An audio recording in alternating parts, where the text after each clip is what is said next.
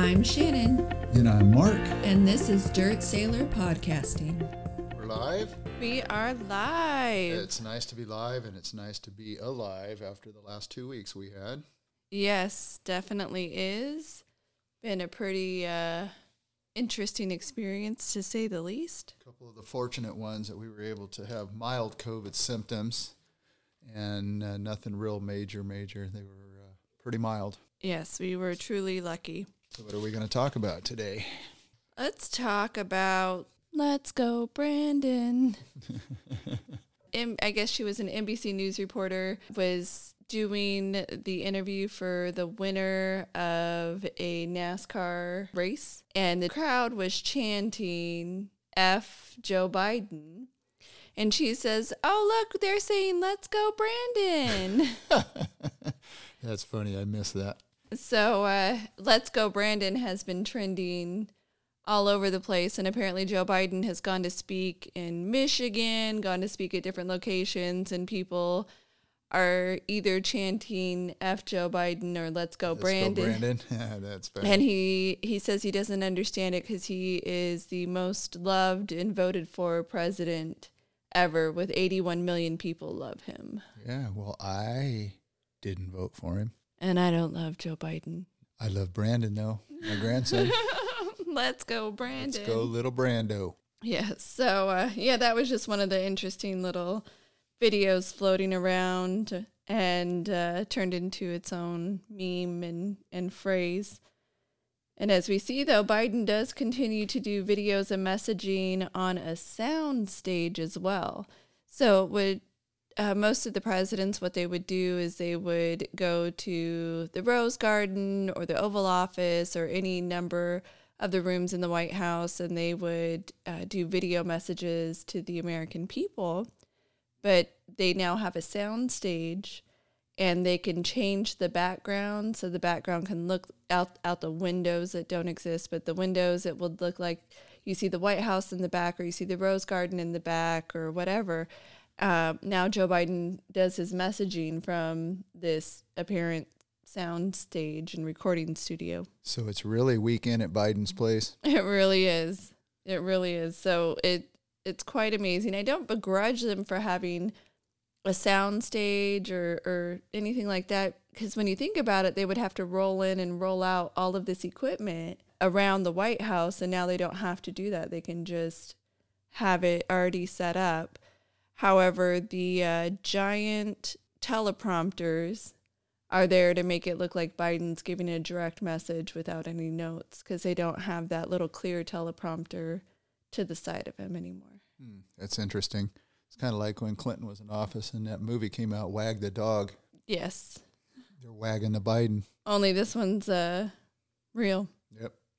Yes, it is. Well, it's because he's not real, because I don't think he knows where he's at, so they have to help him all they can. They have to. That's why they're not allowing him to take any questions. Every single time he does a public statement and people try to take questions, they usher him out of there. They try to stop people from talking. They tell the reporters to get out of the room if they're in a room. He will not take questions. And we talk about in the past with Trump not being a transparent president. Well, I think this right here lacks transparency. Absolutely. So what kind of notes did you take for this week? Well, I was just kind of gleaning through a news cycle today while I was waiting to be picked up by my Uber so I could come podcast. Your Uber daughter? My Uber daughter. And there was a little news blurb from the Texas border, and because of the border crossings being up, which means that allows drug lords and their delivery men to deliver a lot of drugs here recently. One that I was unaware of that was such a big thing going through the southern border is fentanyl. So what I was reading today was that drug seizures of fentanyl, meth, see an uptick along southwest border. DEA agents are starting to record. One pill can kill a person, which I did not know. I didn't know the stuff was that strong. So the synthetic fentanyl can be pretty potent. Yes, it's what's made in the drug lord housing or whatever they do, wherever they do it at there in Mexico. But I guess they make them like chocolate chip cookies, according to an agent, and that some have basically more chocolate chips in them than others. So you may take one and you may survive it, but you may take the next one, which they call a hot pill, and it will kill you. Yeah, so they oftentimes will cut fentanyl with other drugs as well. So you could have fentanyl cut with Coke. They're trying to dilute how much a person is taking because they don't want to kill the person that is buying drugs because that takes away their money. Yeah, it's their customer. But oftentimes they do make a product too strong and, we'll just fix it with the next one. Well, I guess 70,630 people have died of fentanyl overdoses in 2020. And so far, as of October 5th or whatever date this is here, 2021, 90,000 have died from fentanyl overdoses. And right now, some Arizona communities are seeing more drug overdoses than they are COVID-19 deaths. Yeah, well, fentanyl has been a pretty bad drug, as well as, any drug can definitely be looked upon as a pretty bad drug. But with fentanyl, among other drugs, they've been giving Narcan to just about everybody in the community who can be safely trained because there are so many overdoses in certain areas. So it can't just be a police officer having it because they might not get to the call in time. So they are now giving Narcan to specifically trained individuals throughout the community. Wow. To try and save lives because there are that many overdoses. So scrolling to the next article from the fentanyl one was a jobs report. So jobs report was worse this quarter than expected. They only had 150,000 jobs versus the 400 and some thousand they expected. And everybody's surprised except for the financial experts because how could they not know it? They chart, they graph, they see what's going in and out of the Treasury, and companies that are large pay quarterly taxes. Therefore, they know what's going into the Treasury and what's going out. So this thing that they don't know is bogus. What some of the experts are saying is that they're creating a welfare state and they're perfectly content with what's going on. Well, they're also funding a study right now. I cannot remember which institution is doing it, but they don't quite understand why, if you give people more welfare, essentially, why they're taking longer to get back to the job market. So they're funding a study for that. Apparently, getting free money and not having to work and not having to continue to fish, so to speak, it surprises people that they don't want to go back to work. Right, and that plays into the female in the workforce right now as well. The female numbers are low because during the height of the COVID, all the schools being closed, a lot of women had to stay home to take care of their kids and to teach them, and they're just not ready to get back into the workforce. Well, not just that, but if you look at it, if you have been doing full-time teaching from home with your children, and now they are constantly pulling them out of school. We say that they're back in school so women could go back to work, but they're constantly pulling kids out of school saying you exhibit a symptom. You sneezed, you coughed. I understand the having a temperature, that's a pretty significant one, but you looked at the wrong direction during the wind and got something in your eye and you started rubbing your eye and it's a little red. Oh, that might be a symptom too. Everything looks like a symptom. Now you have to quarantine at home. So who is going to stay home for the next, 5, 7, 10 days, depending on the school's policy? Sometimes it's 7 days. You can test for it. And as long as you're negative, you can go back. Others is the full 10-day quarantine. So depending on the school, you're going to have constant cycles of children at home. So if you are working, you're full-time employed, and you're constantly having to call off for 5, 7, 10 days at a time because your kid has the sniffles, and it's really just allergy weather, or unfortunately in the case of the Central California, it's fire weather. It's bad, bad particles in the air. I definitely was uncertain that I had COVID until I found out I had been exposed, because for weeks I had been having almost the same symptoms of, coughing to clear my throat and particles in the air causing, runny nose. So I can definitely see that this one symptom or two symptom, it could be COVID or it could be fire or whatnot. Anyway, I'm getting a little off track. But women now have to stay home. And you can say the man's going to stay home, But if the woman has been staying home for however long, she's the one who's generally speaking making less money. So the one that will call off of work. And are you going to keep your job if you're constantly having to call off of work? And women are generally better teachers than men are. So That is not true. I know really good male teachers. oh, okay. So this plays right into that. Next line right after that was Biden administration using Department of Justice, FBI, and local law enforcement to harass parents who are voicing their concern at school board meetings. Parents are asking simple questions. Why do my kids have to wear a mask? Why should my kids get vaccinated? These are no real threats by parents, but for whatever reason, the Biden administration has felt that it is. So I believe that board members must feel intimidated by the little old lady that's going to make sure her granddaughter doesn't have to wear a mask in class. Yeah, there's been a lot of pushback for the mask wearing, the involuntary vaccinations, that they want 12-year-olds, 16-year-olds, pretty soon to be 5-year-olds all vaccinated against COVID. And not just that, there's also CRT, critical race theory. There is a bunch of, lately it seems like a bunch of parents have found very sexually explicit books in the school library that any age group can check out. It's not just limited to senior year or 17, 18 years old. It's any age group. So a high schooler can be between the age of 13 and 18, generally speaking. I was 13 years old when I started high school, so that roughly 13 to 18.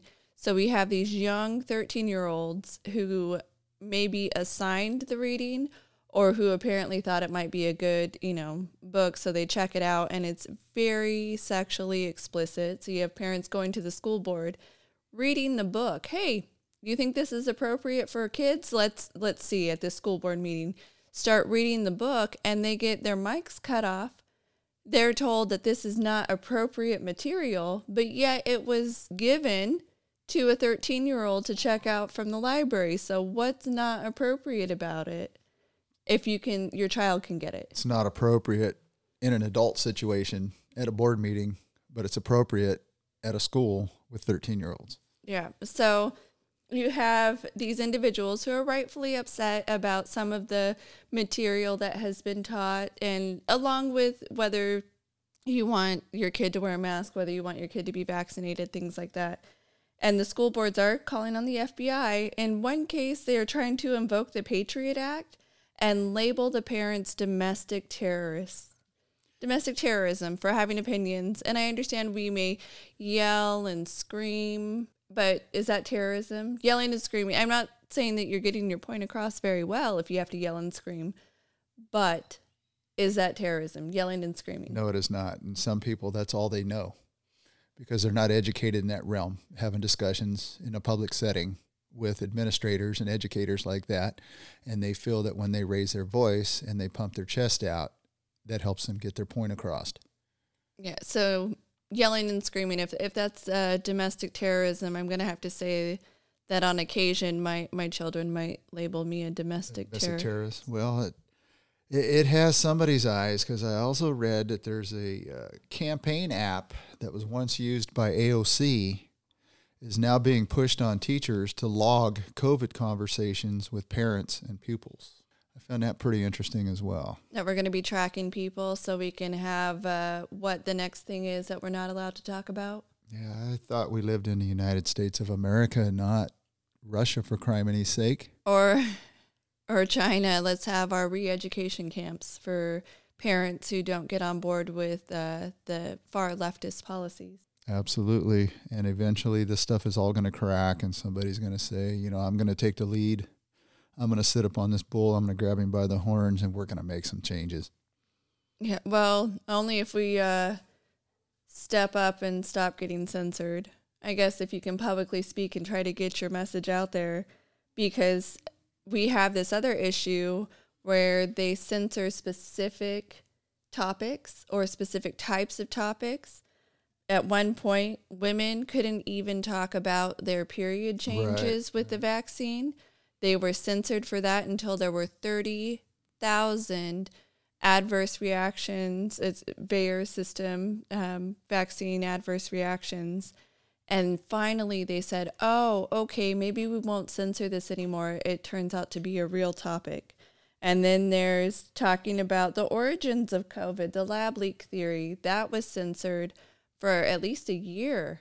And then finally, oh, we're allowed to talk about it now.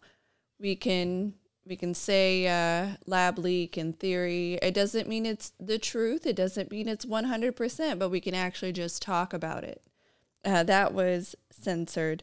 Talking about actual reactions to vaccines. Even a person now talking about their reaction to a vaccine. They say, they being YouTube, so Google and Facebook, they say they're going to allow it because it's a personal story. However, if it causes vaccine hesitancy, it may be censored. Yeah, it's where Senator Elizabeth Warren is trying to pressure Amazon right now into taking any books off the shelf or putting them out that have anything to do with COVID. What she feels is anti-COVID rhetoric. Yeah, so we're not allowed to talk. We're not allowed to speak. So somebody taking the bull by the horns and being the one to stand up and say, we're going to say what we're going to say and you're not going to stop us. All of the platforms are working together to make sure you cannot get that message out. They'll be the first ones to go when this whole thing crashes. Speaking of crashing, let's talk about Mr. Biden and his awesome economy. Since the jobs number was terrible. Oh, we can't have a crashing economy. He's so great. Well, let me show you how, or tell you how great he is. So right now, to date, gas prices are up at a 7-year high. Food prices since May of 2020 have gone up 5%. California home prices were up 11.3% January 2020, and now they're up 8% more currently 2021. California electrical rates are up 7% 2021. And car prices are up 6.4% in 2021. So let's talk about a fantastic job that these guys are doing.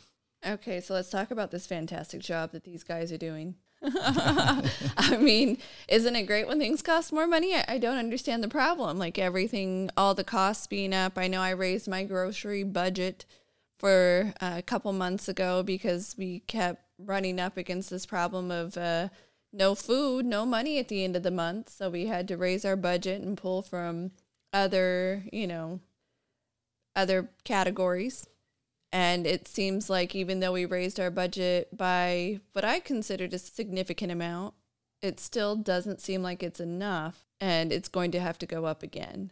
Well, I think that's one of the downfalls to the Democratic-Republican process here is you have a 4-year cycle where these guys want to take your money and the economy tanks, things do terrible, but they don't care. They just print more money. They charge more taxes. And then you have the other cycle where the next group comes in, just like this last 4 years with Mr. Trump. I don't care how you felt about the man or not. Hottest economy in the history of America. Numbers don't lie. Yet they were fully content to cheat, deceive, lie, and steal an election, whether you feel it was stolen or not, in order to put a group of people in that are terrible for the American people. And just to clarify, there's different ways something can be stolen.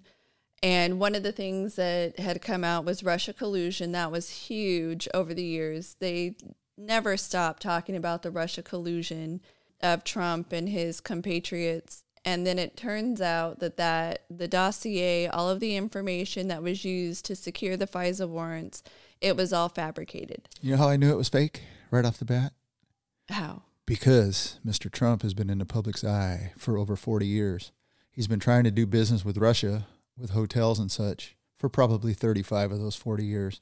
If there was a dossier on the man, the FBI, CIA, NSA, all them operatives had the real dossier on the man. So instead, we got a fake dossier delivered by a Clinton-related lawyer who dropped it off with the FBI, pretending to do nice things, and I just came across this information, and however else you want to say it, and it was all a lie. And so you had that constantly nagging at people when you go to vote. Do you want the guy who colluded with Russia? he seems like he's on the take with Russia. I mean, they're telling us he's on the take with Russia. I don't think I want to vote for that guy. I'm going to vote for the other guy. And here you have another way that something can get stolen. I know Arizona released some of their audit information, and there were actually duplicate ballots. Some ballots even had the same serial number, but they were for completely different people, completely different votes. But if you look at some of the duplicate ballots, it even went for Trump. There were cases of duplicate ballots for Trump, for Joe Jorgensen. And with that being out there, I don't care if it goes for Trump. I don't care if it goes for Biden. I don't care if it goes for Joe Jorgensen. No matter what, it was wrong, and it shows a flaw in our system. I don't want anyone to get any wrongful votes. I don't care if they go for Trump. I mean, I would hope that there would be people who say, this is my vote, and one vote, goes forward.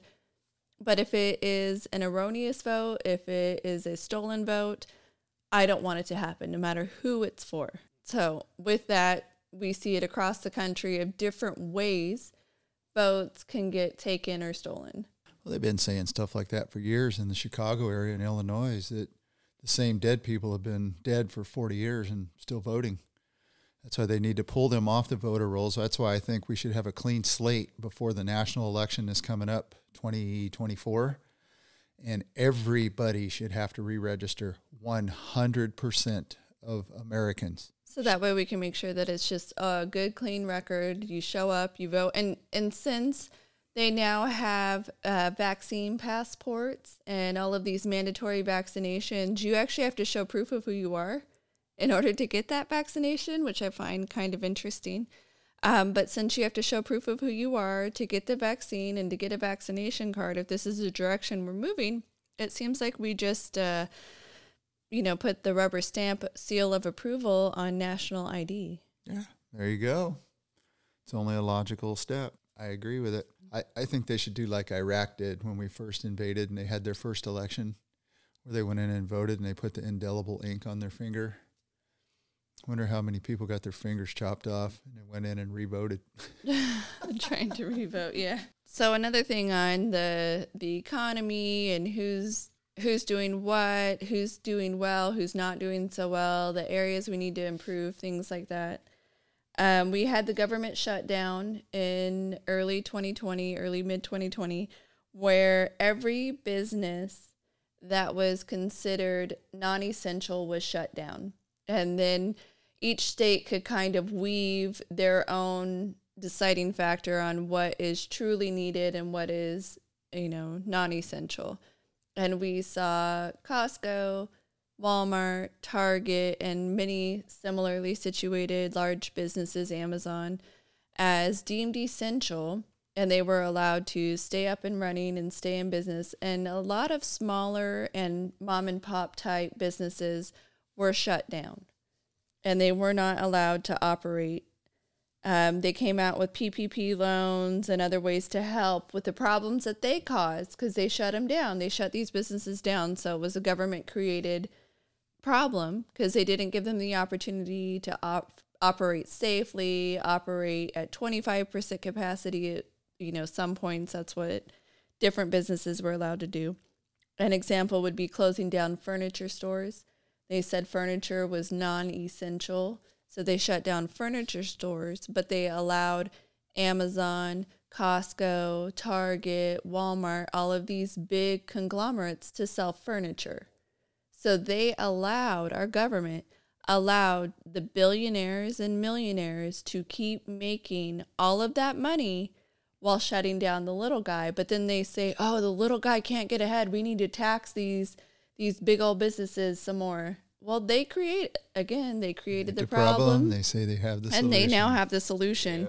They created these big businesses. They created the allowing of them to have a captive market, literally captive in our homes. And if you wanted, it turns out I've been needing to get a bed, and now that I have to sleep here every night and I'm not traveling for work anymore, I really notice that my bed has gone out, but I'm not allowed to get a new bed.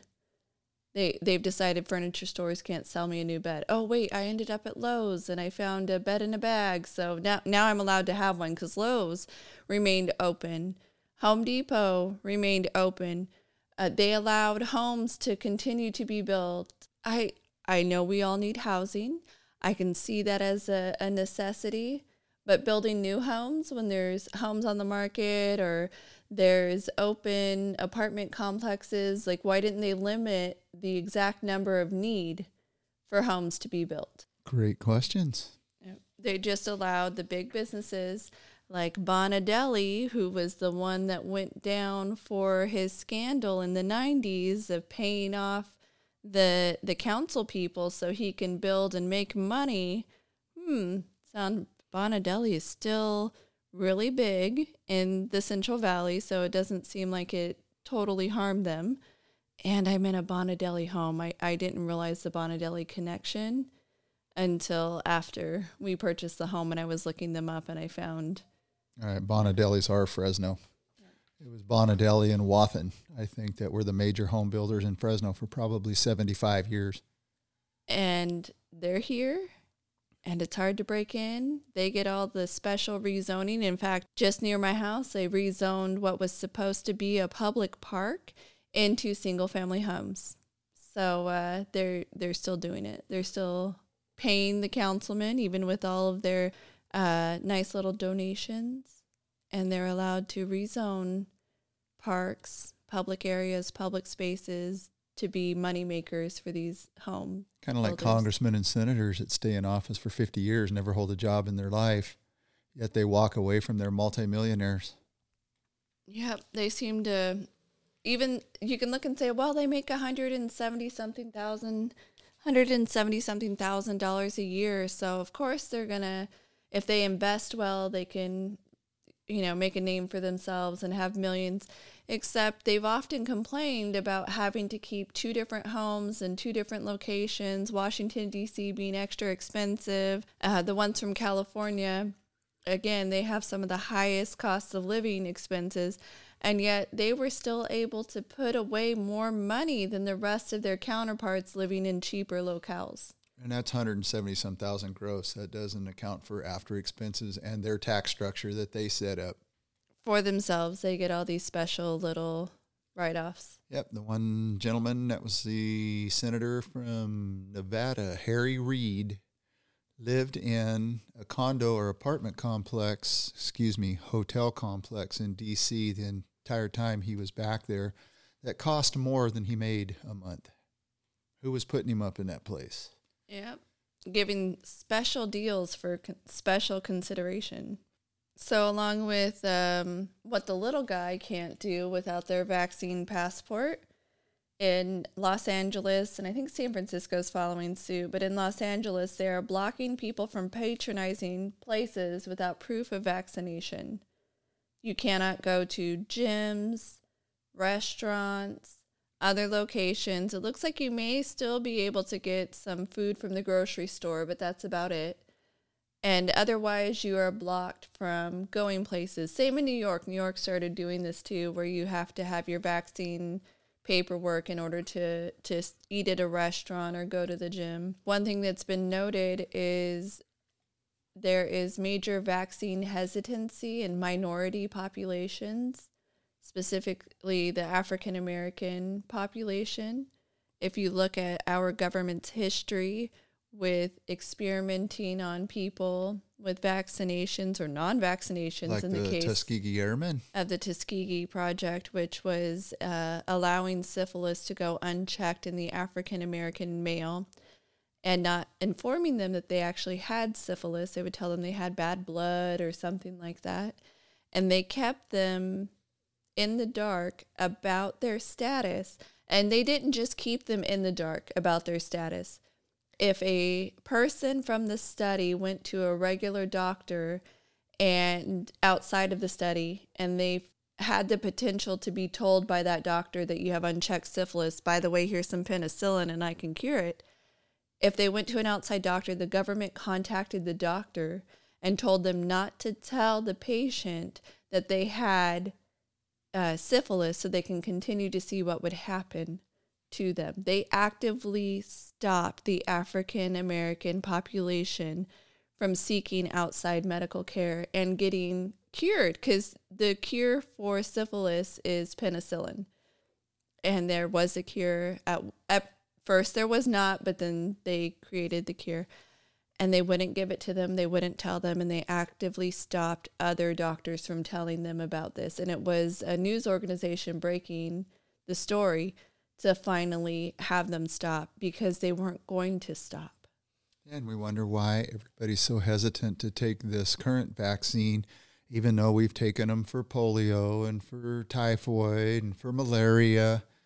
There's a real hesitancy with this one because they're really pushing this one, and they're pushing the boundaries of the things they're forcing people to do, which is un-American. So now we have this population that is extraordinarily vaccine hesitant. I think they said in New York something like 70% of the African American population is not vaccinated.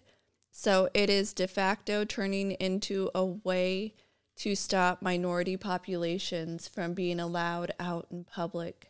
Hadn't looked at it that way. That's amazing. Yeah, so we now have a government-sanctioned way that we stop minority people from going to restaurants, from going to gyms, from going to nail salons, hair salons, you name it, except for picking up groceries. You cannot go there. And I think you can also visit the doctor, but some doctors' offices are actually dropping patients who are not vaccinated. So getting a doctor's visit is also going to be difficult. That's why I was surprised. I was looking at some Facebook pictures of a little party that went on at Catalina Island this weekend on the West End for all the people that want to play Pirates and Winches. And I was surprised that L.A. County has a strict mask rule, yet I saw hundreds of people partying on the island and on their boats, and I didn't see one person masked up, not one. Not that I'm in favor or not in favor of masking. Everybody around me knows how I feel about them, but I just found it interesting that I didn't see anybody masked up. Yeah, that is pretty interesting. I wasn't aware of that one. But jumping back, just for one more thing on it with regarding African American hesitancy. So on The View, Joy Behar said that Black people shouldn't be hesitant of vaccine because white people were the experiment. So if you look at the way she phrased that, anyone who got the vaccine was experimented on by that opinion. I think there's something wrong with these people upstairs. I think Joy Behar's out there in left field too. On the spending front, Biden's spending plan would strip $43 billion in funding to historically Black colleges and universities, which Trump actually made sure was increased during his presidency. So now they're stripping, even though the bills are very large, some of the largest spending bills we've seen in modern history. Doesn't stop us from being something like $21 trillion in debt already, but they're now stripping money from historically Black colleges. We know Biden does have a history of being anti-Black. Extraordinarily racist, yet he tries to pretend that just didn't exist or he's a changed person. I'm not exactly sure how they're spinning it today, but he is a very racist person, has made extraordinarily racist statements. And even when people are quoted, Biden quotes, they do not realize that that is what he said. No, because they try to put that on somebody else and not on him. So we have domestic terrorists, parents who are looking to make sure their children get a quality education. And we have Tim Young, I'm going to quote him here, "Perhaps if parents looted Targets and liquor stores instead of showing up to voice their concerns at school board meetings, the Biden administration wouldn't label them domestic terrorists." Oh, very good point. What happened to all the looting and stuff around the nation when it was all okay and people were dying, multi-million-dollar businesses were burning, and that was okay. But don't go to a school board meeting and tell the administrator that you don't want little Johnny to wear a mask nor get a vaccine. Yeah, then you're a terrorist. And they are trying to work the law right now in California that children can go do things without parental consent. So it's a little bit at a time. And now I think it's children as young as 11 can get drugs to help them change their sex before the surgery. So they can get, I think they're called blockers or something else, the testosterone. And now children as young as 11 can get that from a doctor without having to tell the parent that it's being prescribed. And they're not even allowed to get proper billing for it in their insurance. Insurance companies cannot say what it is that they are billing for, which is another problem in and of itself, because insurance companies are notorious for overbilling the patients and their percentages and getting a bunch of stuff into the medical bills that they shouldn't put in there because they didn't actually treat the patient with that. And now they're going to allow the treatment of children, not tell the parents, and you just have to pay, and you have to assume that they're doing it correctly. So when did we go so wrong? When did it become okay for the government to dictate 100% policy for your kids? Well, there are some people out there that believe that parents are terrible and shouldn't be allowed to play a role in their children's lives. So would that be the lady that invented Planned Parenthood? But she had a whole different mindset. She thought black women and black men were bad parents. That's why she was open about abortion, because she felt it was population control for one race.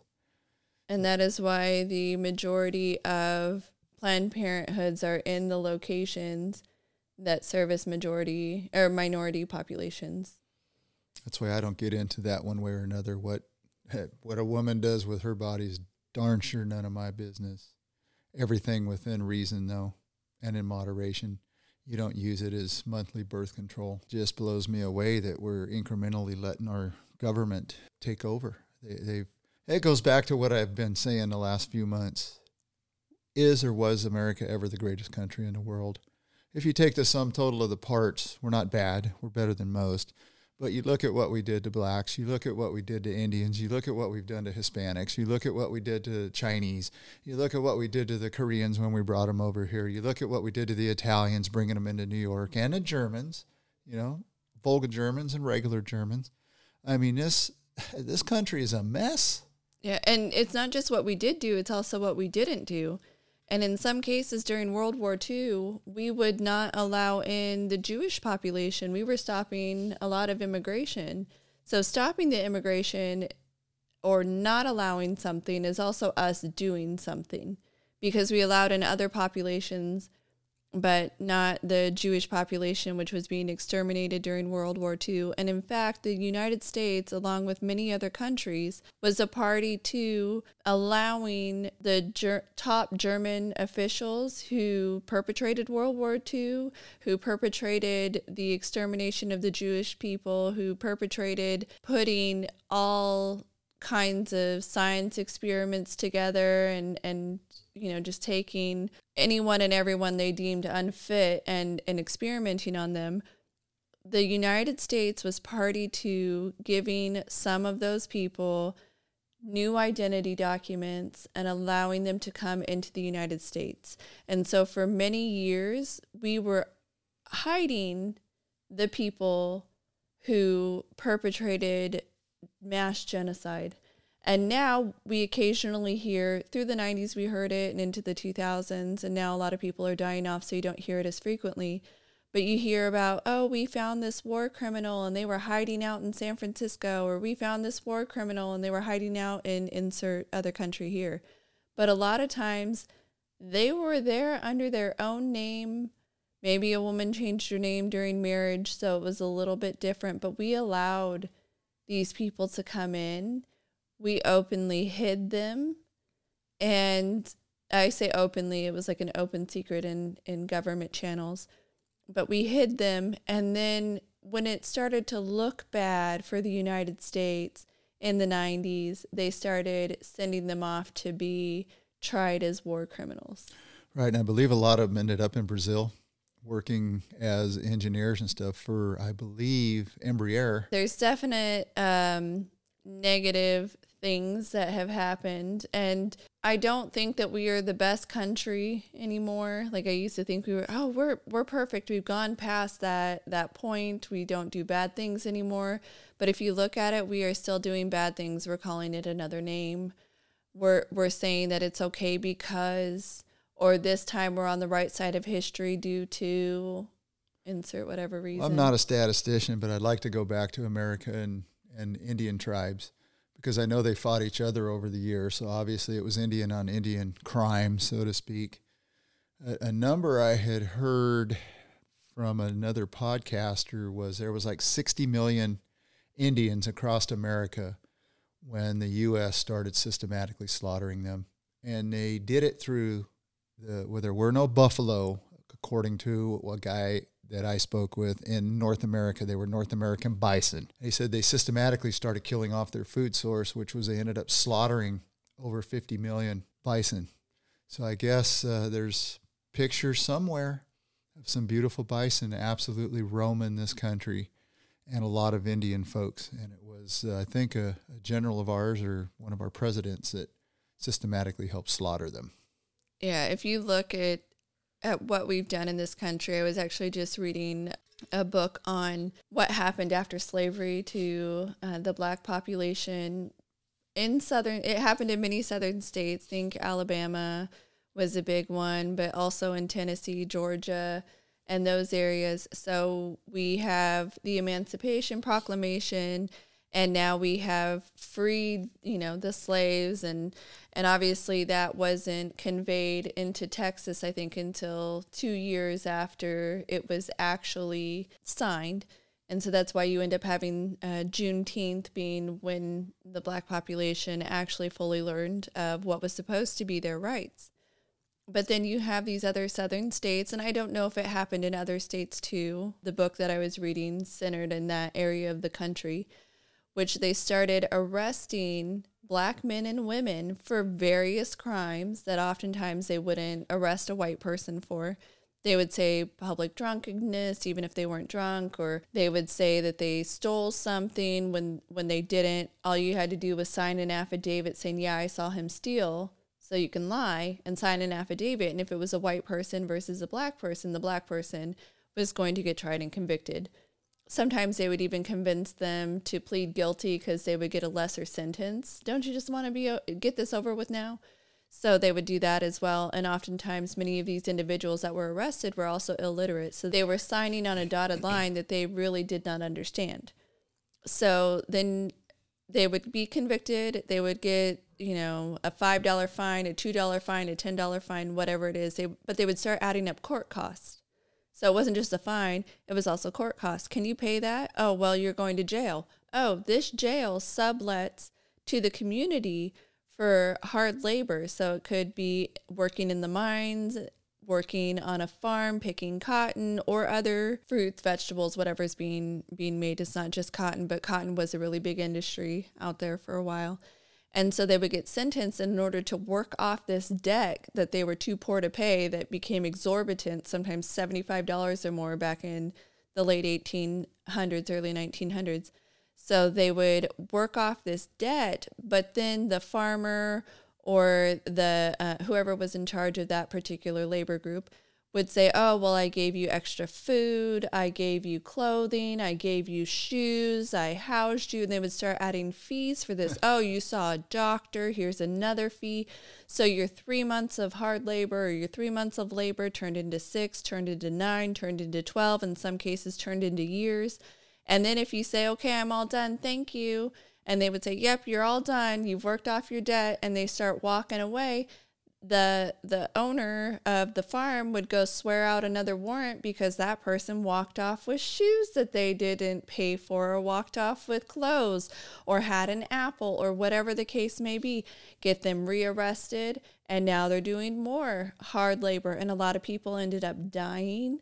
They would just put them in a grave and start again. And when our federal government started investigating this, a lot of times they would get told by the locals, it's not happening. Who swore this out to you? And then they would go and kill the person who swore it out in an affidavit or to the grand jury. So it took years and all the way up until, in some cases, World War II for it to quit happening. Yes, that happened in our country. So we, the American population, can say that it ended, slavery ended in 1865, but we found slavery in a new name. Absolutely. And I believe that there is a religious cult or sect here in America that didn't recognize black folks in their church until the 90s. 1990s, that is, not 1890s. Wow. And I know I went into the military. I believe in this country. I believe in what we stand for. But I also believe that what is perpetrated, which isn't what we stand for, is still happening across the United States. And we end up in this situation where we're fighting for what we believe in and trying to be on the side for what we believe in.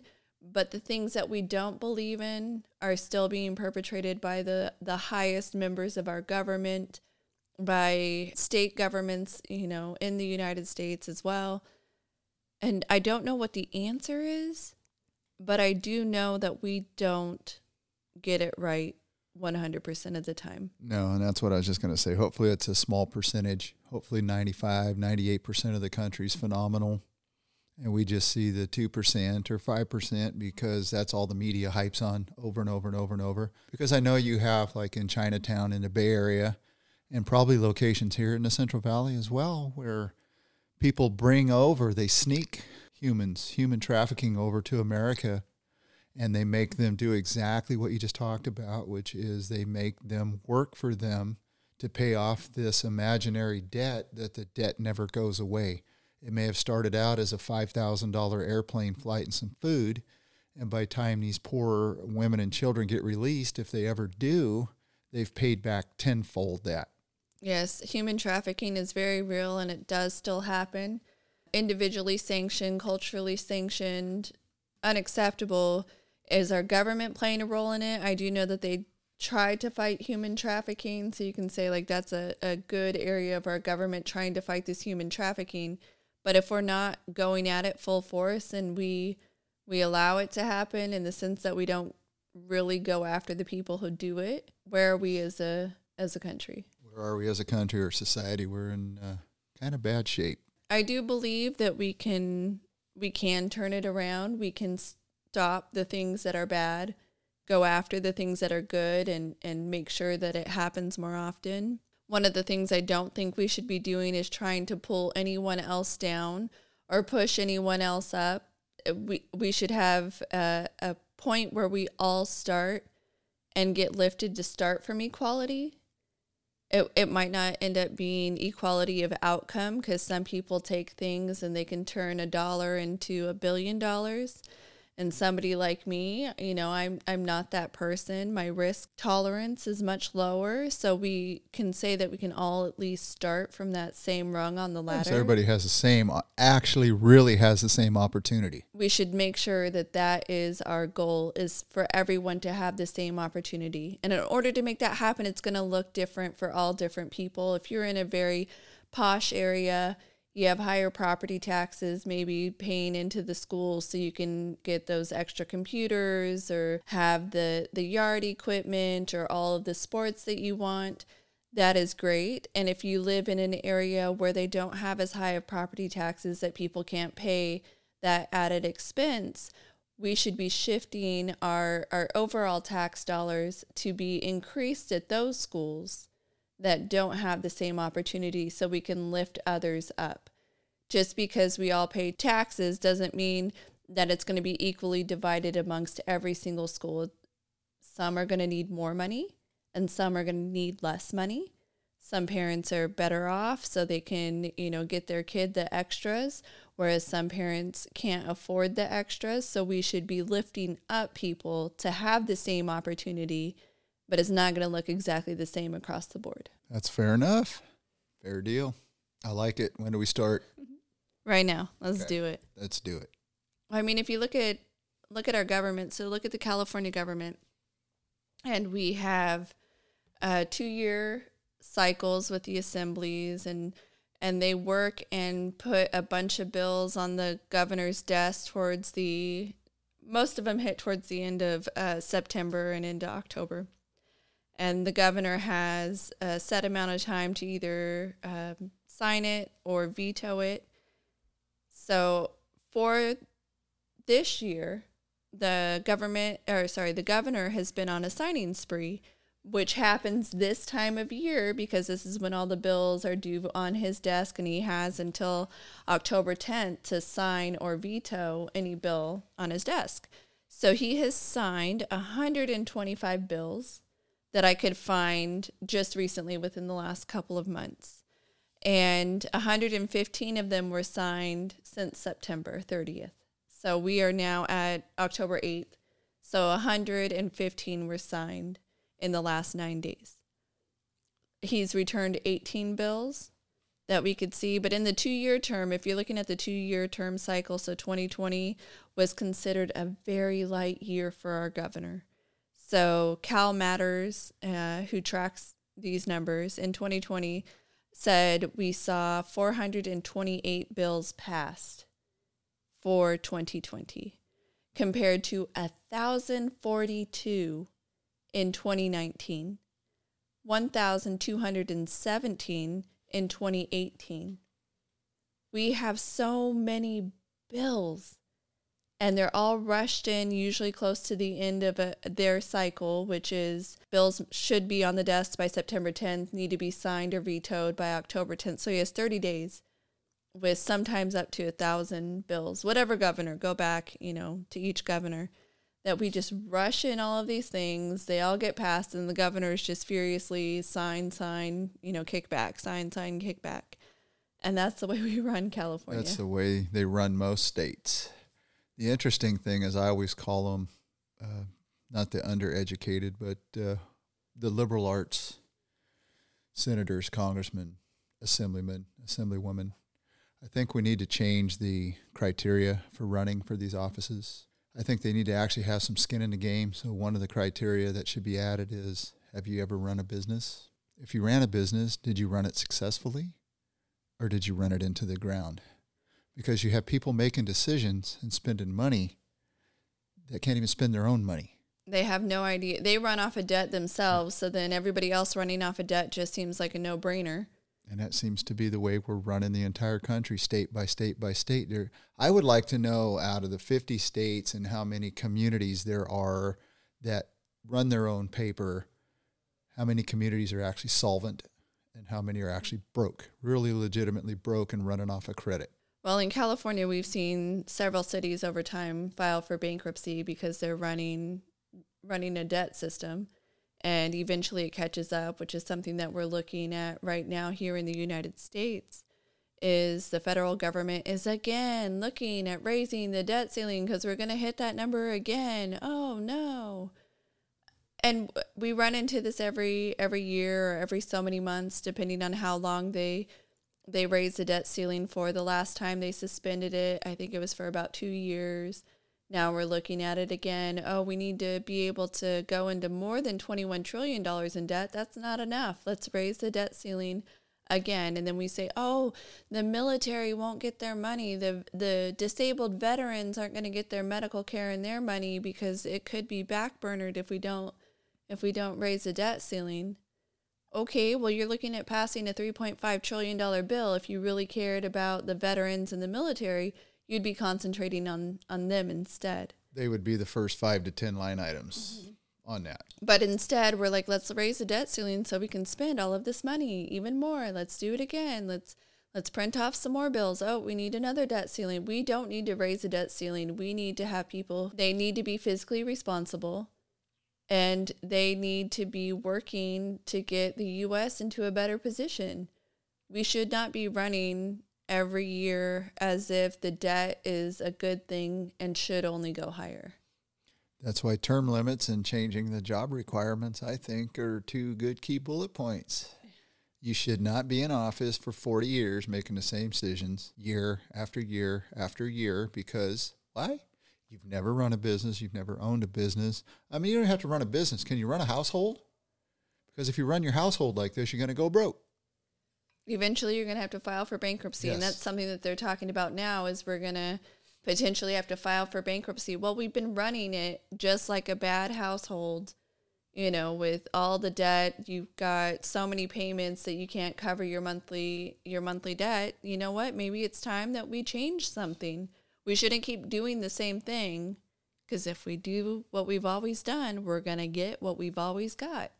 Well, they keep doing it because it doesn't affect them, because they still get their pensions, they still get their medical, they still become lobbyists themselves, and they make millions of dollars lobbying. So there's no consequence for their actions. There's zero consequence for what they've done to us. Well, how are you feeling? Because I'm sure feeling much better than I have the last 2 weeks. So I'm feeling pretty good. I don't have my cough. I don't have the runny nose like I had. I still seem to be more fatigued than I have been. So that one there, being fatigued, is still present. Yeah, I understand that one will last for weeks and weeks.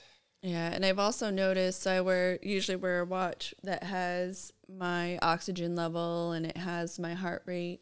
My normal resting heart rate is usually somewhere in the mid 60s to low 70s, depending on, you know, the hour and whatnot. And I've noticed that when I should have a resting heart rate, my heart rate is going 100 beats per minute or more. So I've noticed that I seem to still be recovering in that area too. I've noticed that the last couple of weeks too, is my heart rate's been a little higher than normal, or has stayed at a steady state higher longer, because generally mine will rack up around 100 beats a minute after I drink 4 or 5 cups of coffee, and it'll go down into the 70s and 80s. But now, even without drinking coffee, it's been racking in the 80s to 100s. Yeah, mine has been high enough that it's saying that I'm getting some pretty good exercise when I'm sitting and not exercising. You don't have to run another lap because you're getting a perfect amount of exercise. Well, same for me. I feel a little fatigued. I feel better. Still got a touch of a sore throat. So one of the things that I have found interesting, switching gears to back to schools, is all of the schools that have gone nut-free. And so you see the signs on the classroom doors. This is a nut-free zone. If they have any other food allergies, they'll, you know, a classroom may have a specific sign for their door. Okay, this classroom is also XYZ free. Or they'll let the teacher know that the kid cannot ingest a specific thing.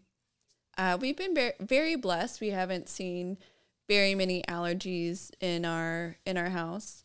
My youngest daughter, though, has had kind of a ketchup allergy over a long period of time. If she ends up with ketchup or a tomato-based item on her skin for a little period of time. So if she's eating and it's taking her a while to eat, and then when she wipes off her face, if she doesn't get all of the ketchup off her face, she can break out in that area. So it'll get like little red blotches and stuff. But as long as she eats it and then wipes her face, wipes it off, she doesn't have this reaction.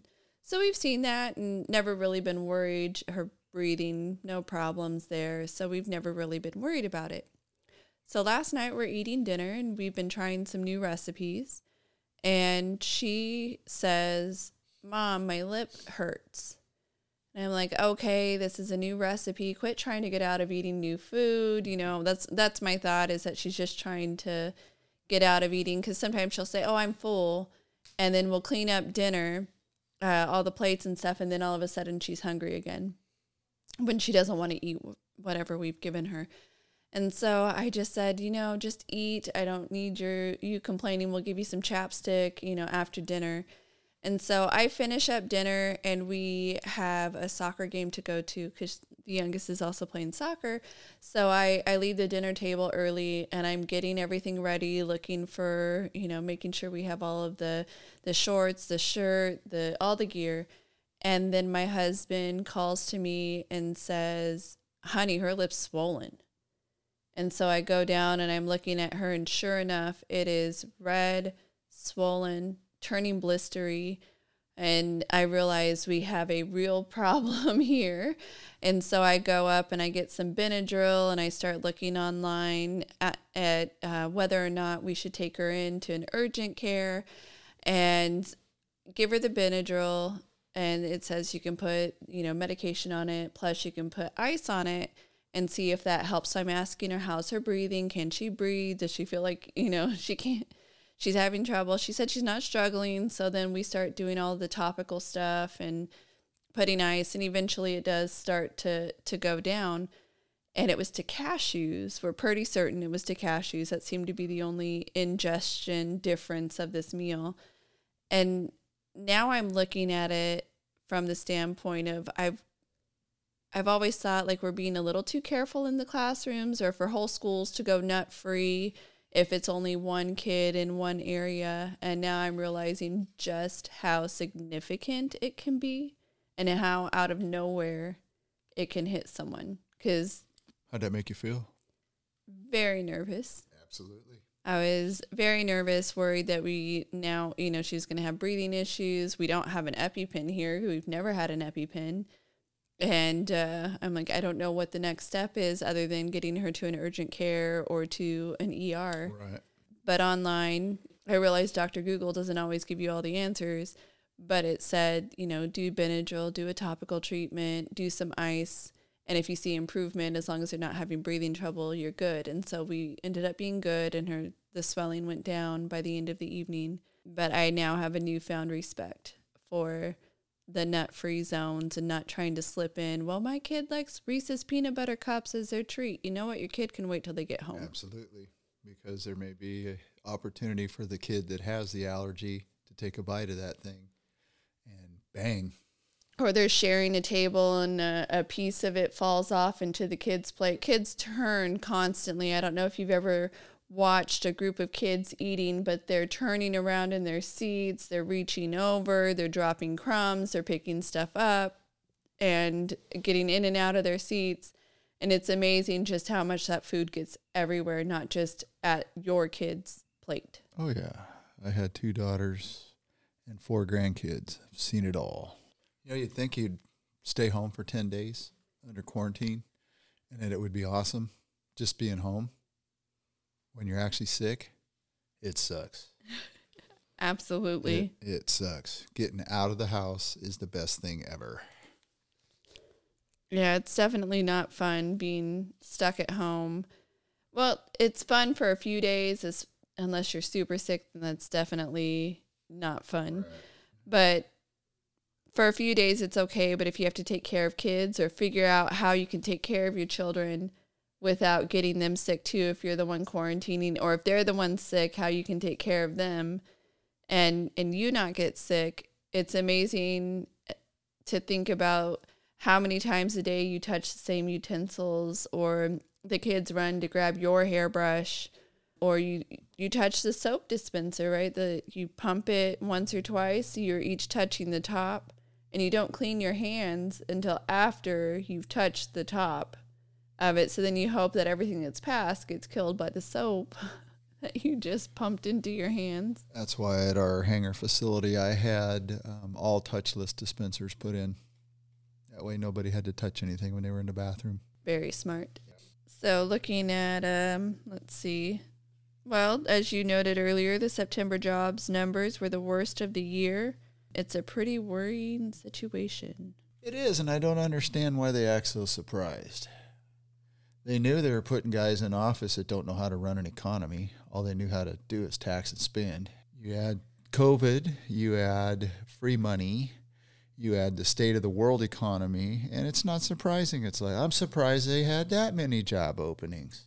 Well, one thing that I will say with all of the tax and spend, and they talk about people needing to pay their fair share. They never really say what their fair share is, but it turns into it's never enough. They're taxing new groups, finding new ways to tax, saying that they don't want Amazon shouldn't pay 0 taxes, but they're the ones who wrote the law for Amazon to have corporate carryovers and reinvestments to not take that money out and realize the gain. So if you're saying that people shouldn't be paying 0, who's to blame? Congress, and you can say that it was a Democrat Congress. You can say that it was a Republican Congress. We've had all different sorts of tax and spend plans over the years, and it never seems to be enough. We always need to take more of somebody's something. Yeah, it appears to be all the senior senators and congressmen, because the junior guys don't get to pass anything.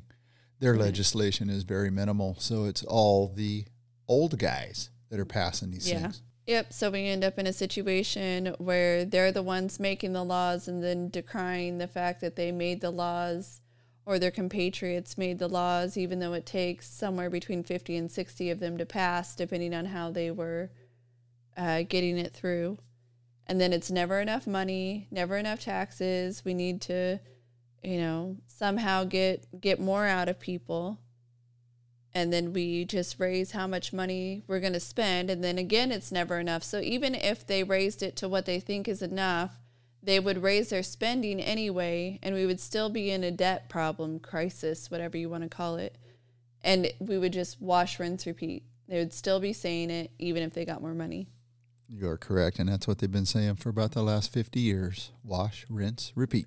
Yep, it will never be enough. But, when you're making finger paintings like a certain Biden son, and you're selling them for tens of thousands, if not hundreds of thousands of dollars, when you swore that it would all be blind auctioning and he would have no idea who was even purchasing his artwork, but then he does a meet and greet with the artist to see who's purchasing. I guess that turned out not to be quite so truthful, that he wouldn't know who was buying it.